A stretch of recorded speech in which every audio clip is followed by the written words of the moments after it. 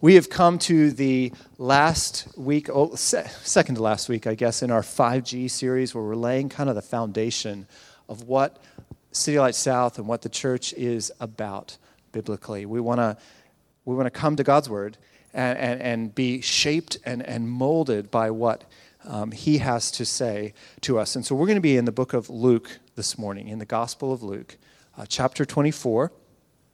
Luke chapter 24. So if you have your Bible, why don't you turn there with me to Luke 24, starting in verse 44 to the very end of the book. And I'm going to read that, and then we'll jump into the message.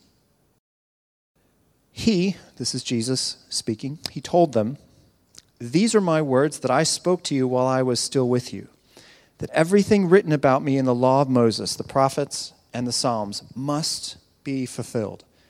Then he opened their minds to understand the Scriptures. He also said to them, "This is what is written. The Messiah would suffer and rise from the dead on the third day. And repentance for forgiveness of sins would be proclaimed in his name to all of the nations, beginning at Jerusalem. You are witnesses of these things. And look, I'm sending you what my Father promised. As for you, stay in the city until you are empowered from on high." Then he led them out to the vicinity of Bethany, and lifting up his hands, he blessed them. And while he was blessing them, he left them and was carried up into heaven.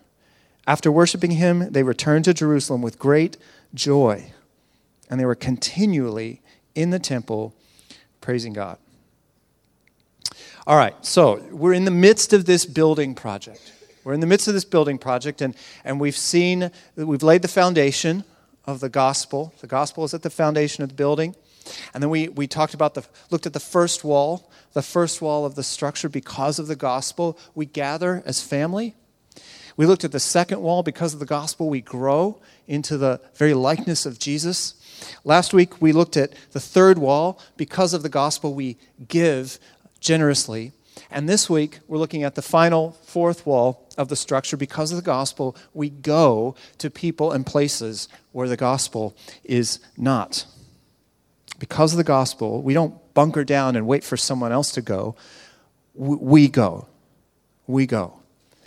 This is one of the very final instructions that Jesus gave his church, his disciples, before he returned to the Father. You'll find a similar passage, a parallel passage at the end of Matthew. You may have heard this one before if you've been around the church. It's called the Great Commission. It's found in Matthew chapter 28, verses 19 to 20. And Jesus said this, and the words are on the screen. Jesus said, "All authority has been given to me in heaven and on earth. Go, therefore, and make disciples of all nations, baptizing them in the name of the Father and the Son and the Holy Spirit, and then teaching them to observe everything that I have commanded to you. Gather, grow, give, and now go. Go make disciples." This is the heart of God. The heart of God is to see disciples of Jesus, followers of Jesus in every nation, not just here, but everywhere. We want to be, as we've said in our vision, a fruitful and multiplying family of Jesus worshipers here in Onkaparinga, here in Christie's Beach, and beyond. So we're really looking at both the here and beyond part of that vision statement this morning. We want to see more people worshiping God. We want to see more people saved by and have joy in Jesus. We want to see more people filled with the Holy Spirit, both here and far away. And just like last week, we saw that it matters not just that we give, it matters how we give. We're going to see the same dynamic at play this week.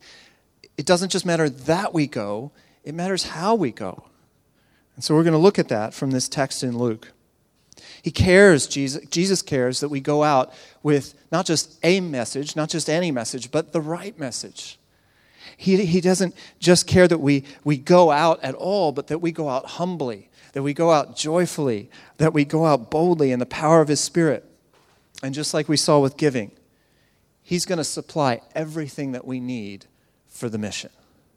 Everything that we need to accomplish what he says that we're to accomplish, he's going to give it to us and give and give and give.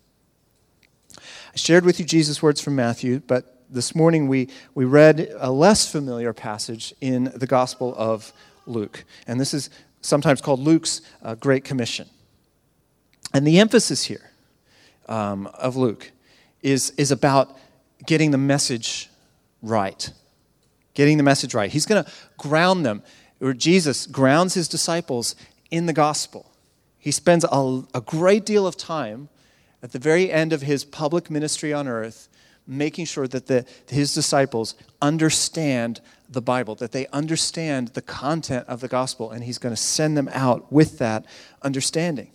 And then he's going to make sure that they have the power, not just heads full of knowledge, but they need power from the Holy Spirit to be able to actually go out and make disciples.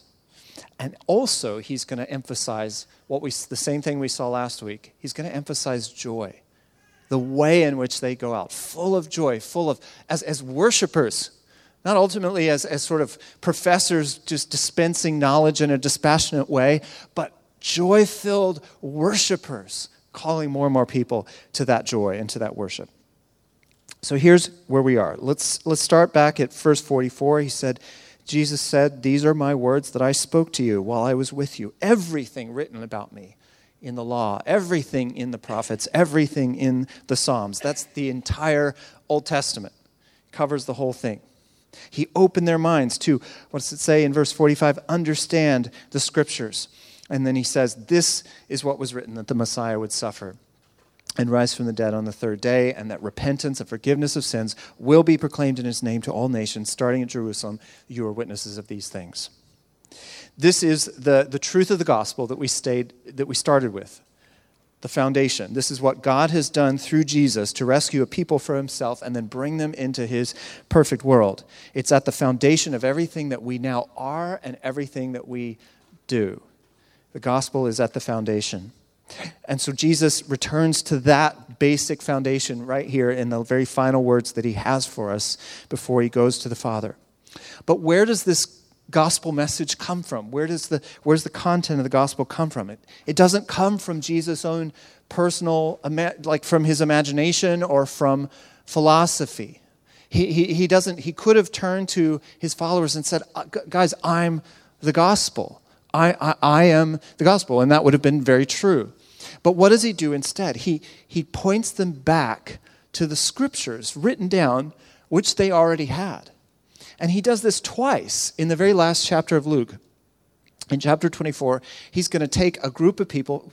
For the first time, it's two people traveling on the road. He kind of shows up and sits down with them, or actually he's walking along with them, and does a Bible study. He goes from Genesis all the way to Malachi, the Old Testament. He says, I'm going to show you every single place where the Old Testament reveals me, points to me. And then now he does the same thing here with his disciples. Goes all the way back to the Genesis through Malachi. I'm going to show you every single time the Old Testament reveals me and points to me. You can read the Gospels, Matthew, Mark, Luke, and John, and you will see this theme show up over and over and over again. You do it like a little word search in how many times it says in those 4 books, phrases like, it is written, or according to the Scriptures, or this thing happened to fulfill everything that was written in the Scriptures. Let me give you just one example. This is from Luke chapter 18. Jesus is talking to his followers, his disciples, and telling them that he's going to die. And not that he's just going to die a normal, sort of quiet death. He's going to die a brutal death. And it's going to be preceded by a lot of suffering. It's going to be preceded by a torturous arrest and trial and injustice. It's going to be a horrible thing to experience. And he tells his disciples to prepare them for what's coming. But here's what he says. He doesn't just say this is all going to happen. He says everything that is written through the prophets about the Son of Man will be accomplished. All these things I'm talking about were written about in the Old Testament. And it has to happen this way. It can't happen any other way, because this is what was written. So when you see these things happen, don't be afraid.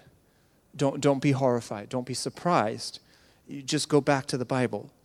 Why? So that you're not discouraged. You don't get scared. Because when you go back to the Bible, you don't just see that Jesus is going to suffer and that's it. You see that there's a happy ending just around the corner. That's there in Scripture. See, the same thing is true for us when we suffer. Now, we don't suffer in the same way that Jesus did. We don't suffer on behalf of other people for the atonement of sin. But we do suffer. We do suffer all sorts of trials. And the New Testament says things like, when you suffer, to count these things as joy. Remembering that these things are producing in you character and endurance and preparing you for what? Preparing you for the happy ending that's coming. How do you know it's coming? Because it's there in Scripture. See, that's why Jesus points his disciples back to the Bible. Verse 45, Luke writes here that Jesus opened their minds to understand the Scriptures. And as I said, this is the second time that he's done this. You go back to verse 27 with the couple out on the road. And here's what Luke says. He says, beginning with Moses and all the prophets, he, Jesus, interpreted for them the things concerning himself in all the Scriptures. Some of us maybe struggle, like if you go through a Bible reading plan, there are books and places in the Old Testament that we really struggle with understanding. They can be a bit dry and culturally distant. And yet Jesus said, all of it is about me. All of it points to me. Even the boring bits in Leviticus, the genealogies, all of it points to me, which is amazing. But he uses the Old Testament to open their minds. And the result is, if you see how these guys that he's teaching responded, it says that as Jesus was teaching them, it says their hearts were burning within them. That's the language that's used. It means they had this emotional effect response. There was joy as Jesus was opening up their minds and their eyes to the Scriptures. Let me say one thing more about this when it says that Jesus opened their minds to understand. That's not just a fancy way of saying he was a really good teacher, that he was a teacher that everybody wanted to get in school. When Jesus opens their minds, when he opens our minds and our eyes, what he's saying here, what Luke is saying, is that he opens our minds to understand the Bible the same way that he opens the eyes of a blind man to be able to see. What he's describing here is a miracle.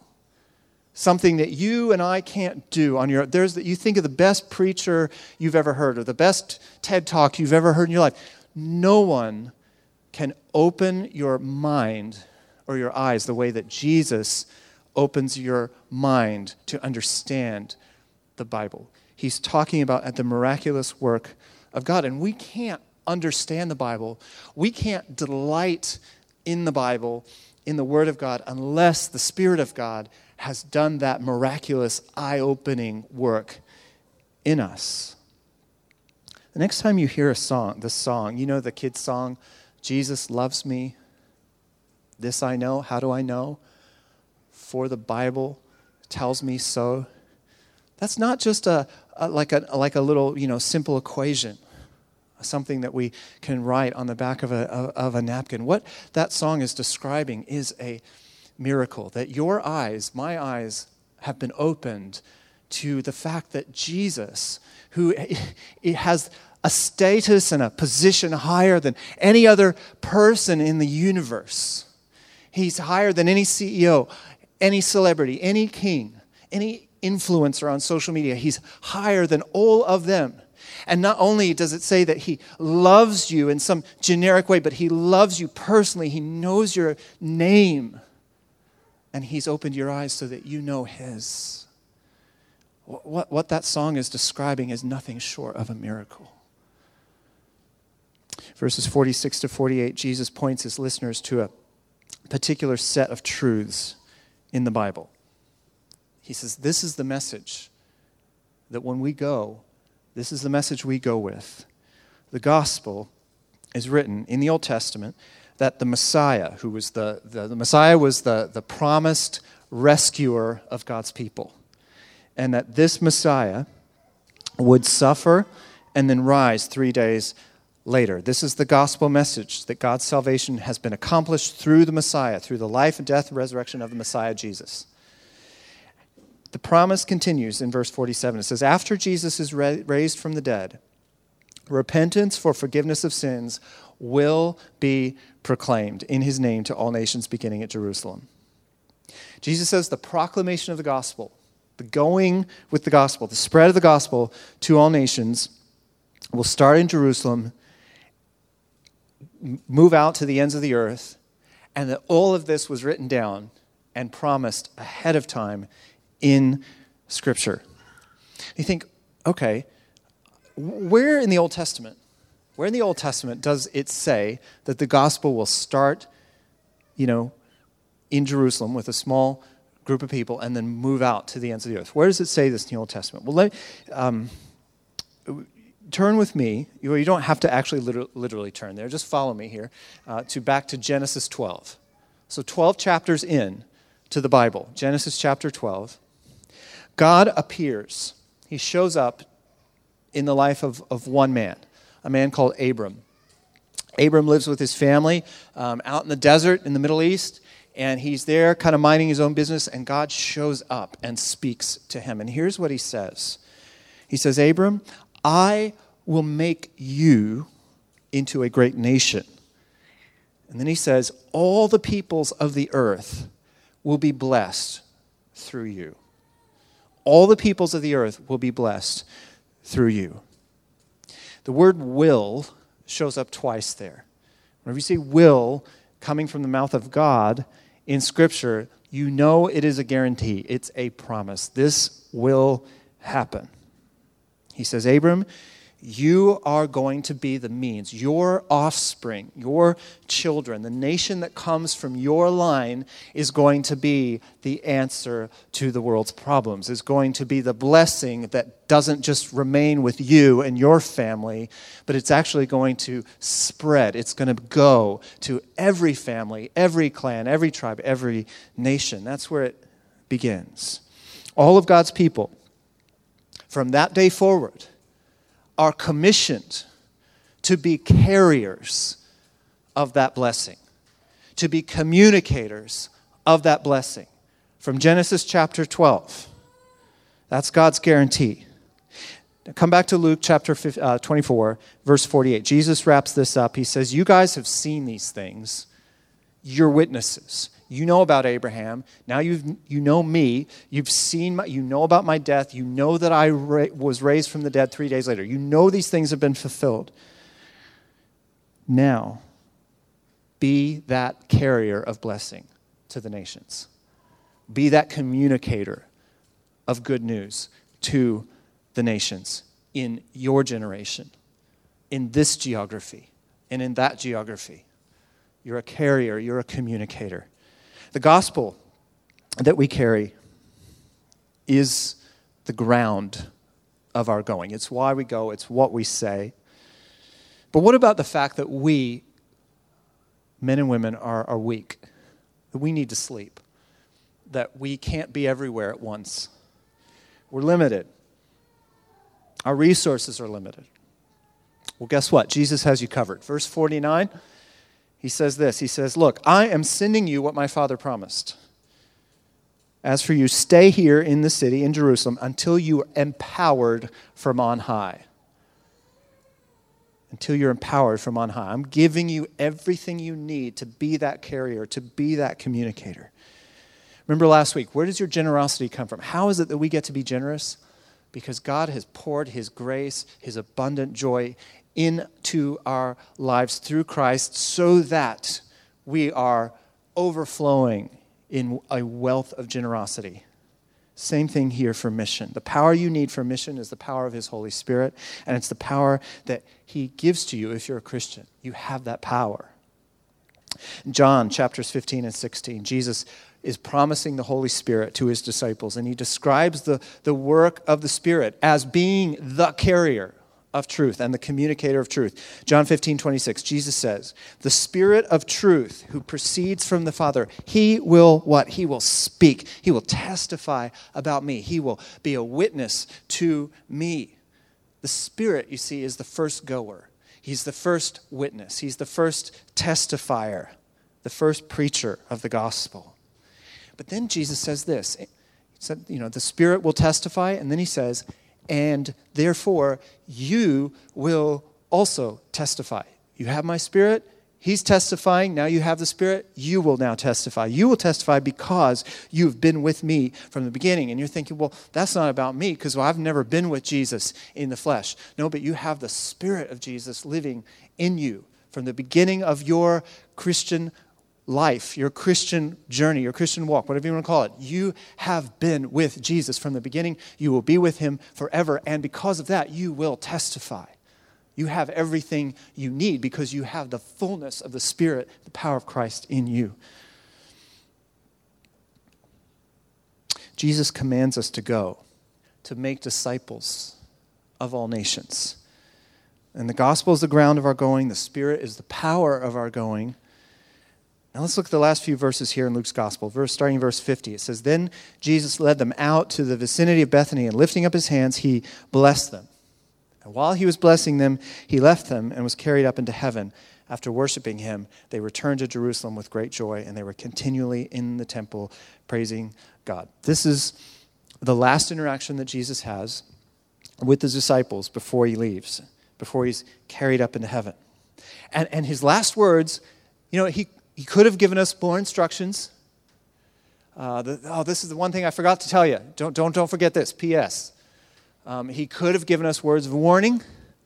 Make sure you don't do this, don't do that, don't touch that. But that's not what he does. He leaves them with words of blessing. If you've read a bit through the Old Testament, you would have probably come across places in Genesis where someone is getting old and they're about to die, and they set aside a good chunk of time to speak a blessing over their children, or maybe over their grandchildren. Abraham does this. Isaac, you see this with Isaac. You see it with Jacob, speaking blessing over their children. And that's exactly what Jesus is doing here. He's saying, you have been blessed by being with me in my presence. And now, as I speak that blessing to you, you will what? You will now be a blessing. You will be a carrier of blessing. You will be a communicator of good news, of blessing. Jesus now here is carried up into heaven, which, just a word here, this does not mean that he floated up into the sky, kind of like a very slow-moving rocket. That's not what we're seeing here. It means, when we say Jesus ascended, it doesn't mean he floated off into outer space. It means he ascended the throne. That's what we mean when the Bible says he ascended. Jesus is not a ghost. I don't know if that, for some people, that's like a mind-blowing reality. Jesus still has a body, like his resurrection body that people touched, the body that needed to eat food. Jesus still has that body. He still dwells in that body. He still rules and reigns over heaven and earth from and in that body. And so when he ascended, again, it wasn't his spirit that floated off into some, otherworldly reality. Now, it says he returned to heaven, which is the dimension, the reality where God exists, where he rules and reigns. And so it is separate from our dimension, our reality. But it's not like off in outer space. He is on the throne. If you want to know where Jesus is, he is on the throne, physically. And that means one thing. It means everything that is now wrong with the world, in our human experience, everything that is broken, everything that is sad, everything that is running away from God, everything is about to be restored. Everything. Every lost sheep is about to be found. Every captive is about to be free, starting in Jerusalem and radiating to the farthest corners of the earth, because Jesus is on the throne. And see, you see the response. The disciples, they got that. That's why they had joy. They're like, we see we're not naive here. We're not unaware of the issues, of the problems, of the persecution, of the challenges, of the setbacks, of the sinfulness, of the rejection. We know all of that, but we see Jesus on the throne. So we've got joy because we know how it ends. We know how it ends. It's why they're not just worshiping Jesus, by the way, in the temple for an hour on a Sunday. It says they're continually there. Jesus has won every battle over sin, death, and the grave. He's made a way for sinners to be forgiven and to have access to the King's table. It's not an accident that this massive worship assembly starts in the temple. Because if you go back again to the Old Testament, the temple was what? The temple was a physical building that was the symbol of God's presence with his people. But not just anyone could go there. There was only a select few group of people that were holy enough and able and set apart enough to be able to go and be in God's presence. Foreigners, for example, could come and gather on the outside of the temple, but they couldn't go in. They were restricted, never inside the walls. But see, here's the good news. The good news is this, that this worship, this gladness of God was never meant to solely be confined to the inner courts of the temple in Jerusalem. And so you see this shortly after Jesus ascends to the throne in heaven. What happens to this worship service? It doesn't stay in the temple. It breaks out of the temple and into the streets of Jerusalem. Shortly after, you see this in the book of Acts, after Jesus ascends to the throne, you see the early disciples out in the streets, and they receive the power that Jesus promised from on high. And they start speaking, not simply in the language of the temple, not in religious Christianese that no one can understand, not simply in the language of the Jewish people that foreigners can't understand. They're speaking in every language, and people from every nation can understand and hear the blessing. That's what happens. This joy becomes contagious. It literally becomes an epidemic of joy that starts in Jerusalem and spreads across the globe. From one carrier to another to another. And it won't stop until this joy, this gladness of God is found among people in every nation, in every neighborhood. The gospel is the epidemic that Jesus began that will transform the world forever. See, Jesus is king. He's on the throne, and he's looking now for carriers.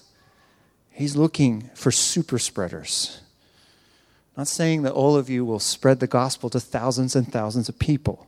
Maybe just one or two faithfully over time, disciples made through you. But Jesus has shown you and me the message. It's the gospel. It's found in Scripture.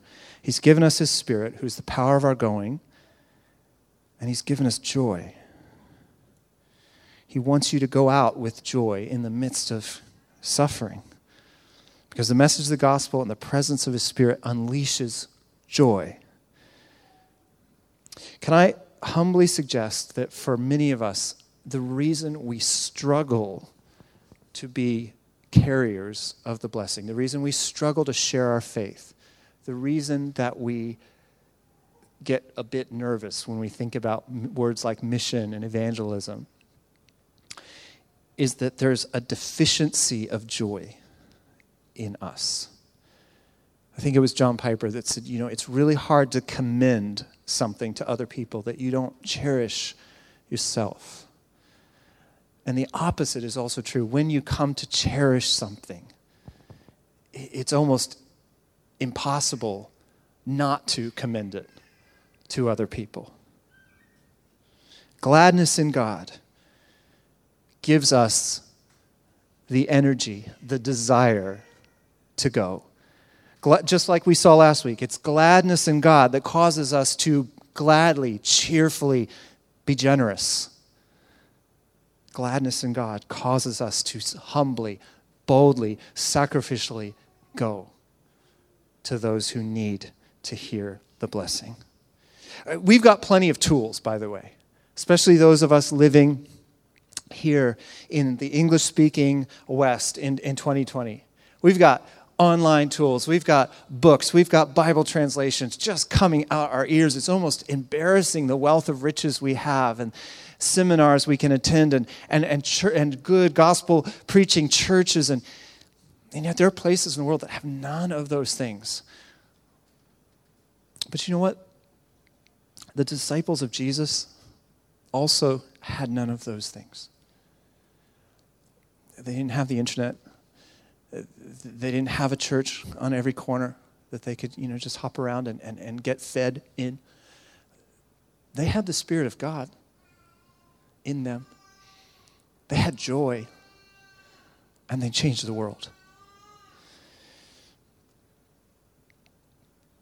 We have the same joy. We have that Psalm 32 fueled joy, that how joyful is the one whose sins have been forgiven, whose transgressions have been covered.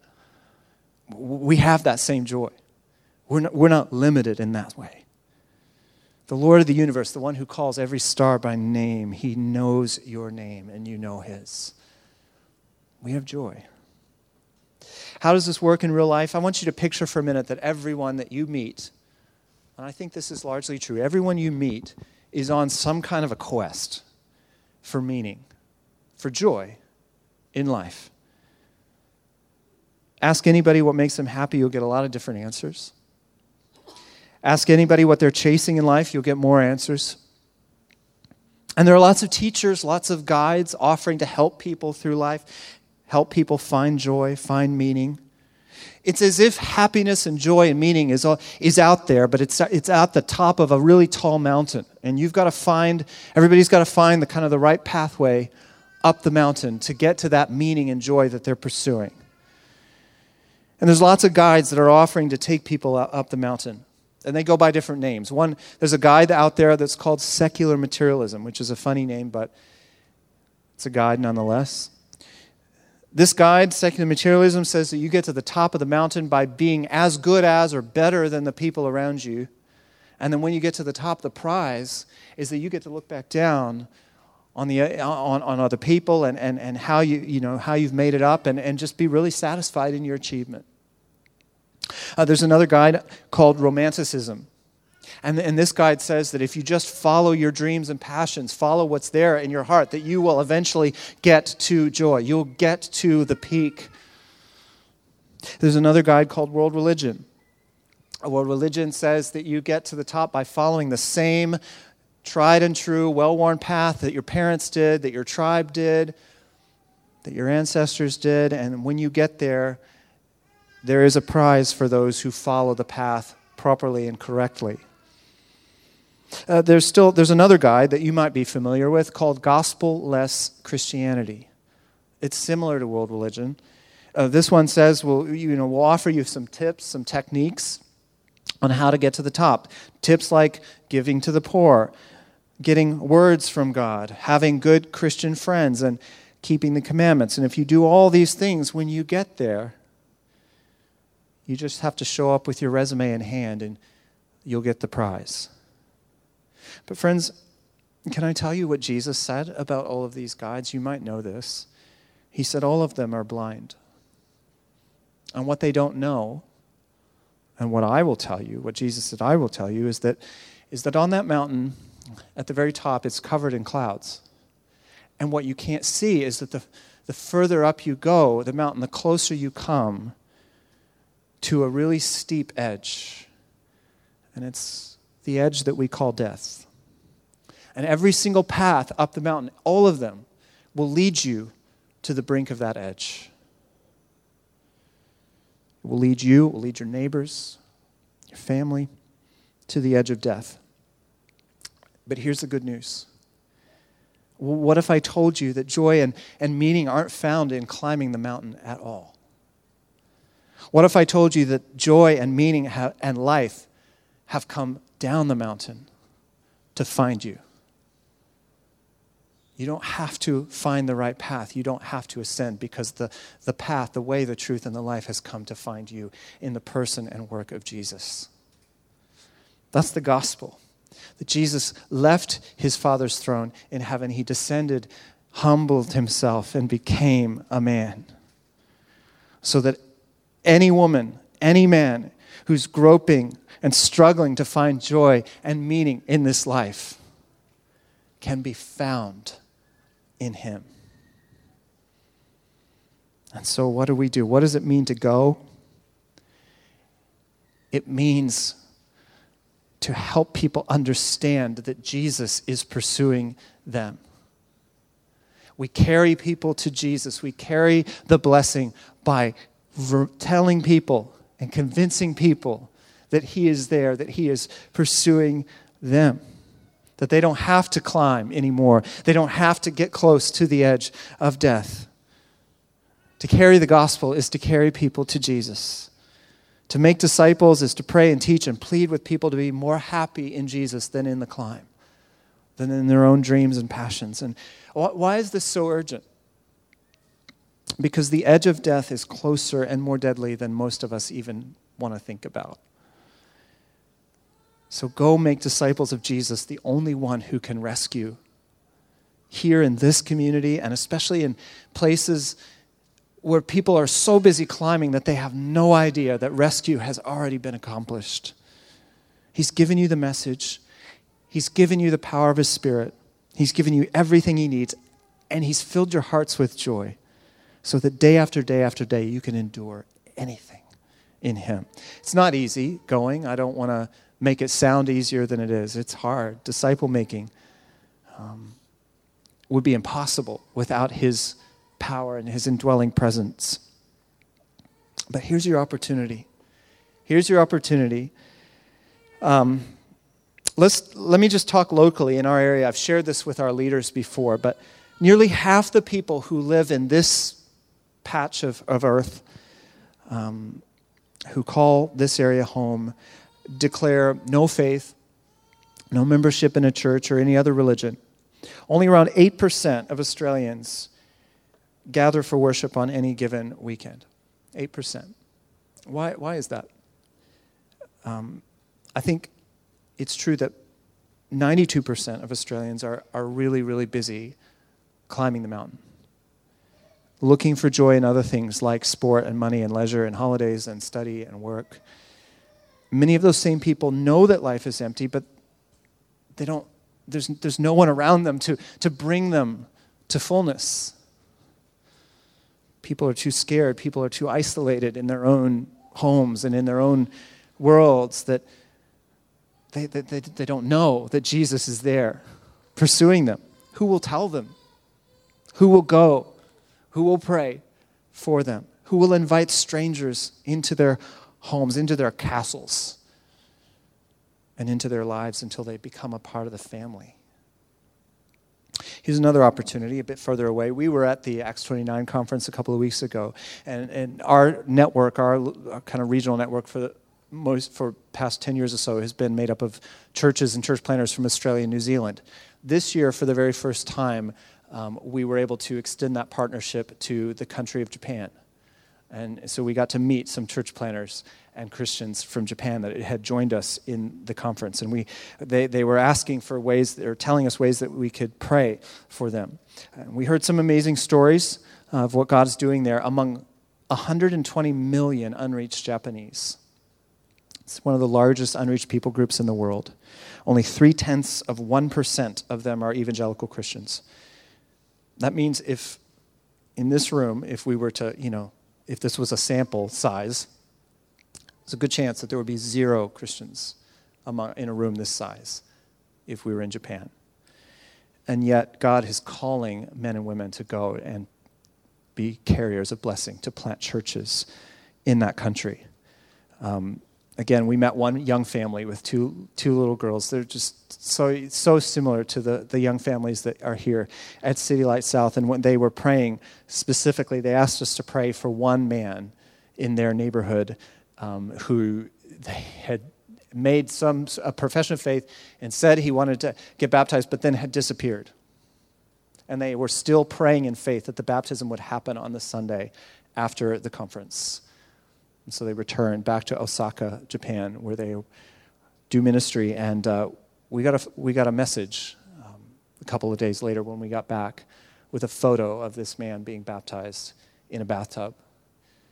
God heard those prayers because he is alive and active and on the throne just as much in Japan as he is here in Christie's Beach. And he's calling men and women to lay down their lives and go and be carriers of joy. Bring people to Jesus. We're going to talk about this a lot here at City Light South because God loves you and has a plan for your life. Maybe you've heard that before. And that plan is for you to be a goer or a sender of goers. We're going to be hearing from some more goers in the flesh in the future, and we're going to be praying that God would send some of you across the street or across the world to spread this joy and make disciples in your neighborhood, or maybe in a neighborhood in Osaka, Japan. Can he do that? Yes, he can. He's the king. He can do anything. So let's get ready. Let's pray. Lord, thank you that you are the king on the throne, that you have ascended, that you have the name that's above every other name, and that at the name of Jesus, you tell us, you promise that every knee will bow, every tongue will confess that you are Lord for the glory of God the Father and for our joy and the joy of the nations. God, would you send us, even this week, send us to our homes, send us to our neighborhoods, to our workplaces, send us to the nations. Father, it's a big thing to pray. I realize that. But Father, it's not too big for you. And Lord, we want to be agents, carriers, spreaders of blessing. Lord, would you make that happen? Lord, fill us with joy as we think about these things, as we remember your suffering, your sacrifice. Would you remind us again, Lord, the way of the cross that you've called us to? And we pray this in Jesus' name. Amen.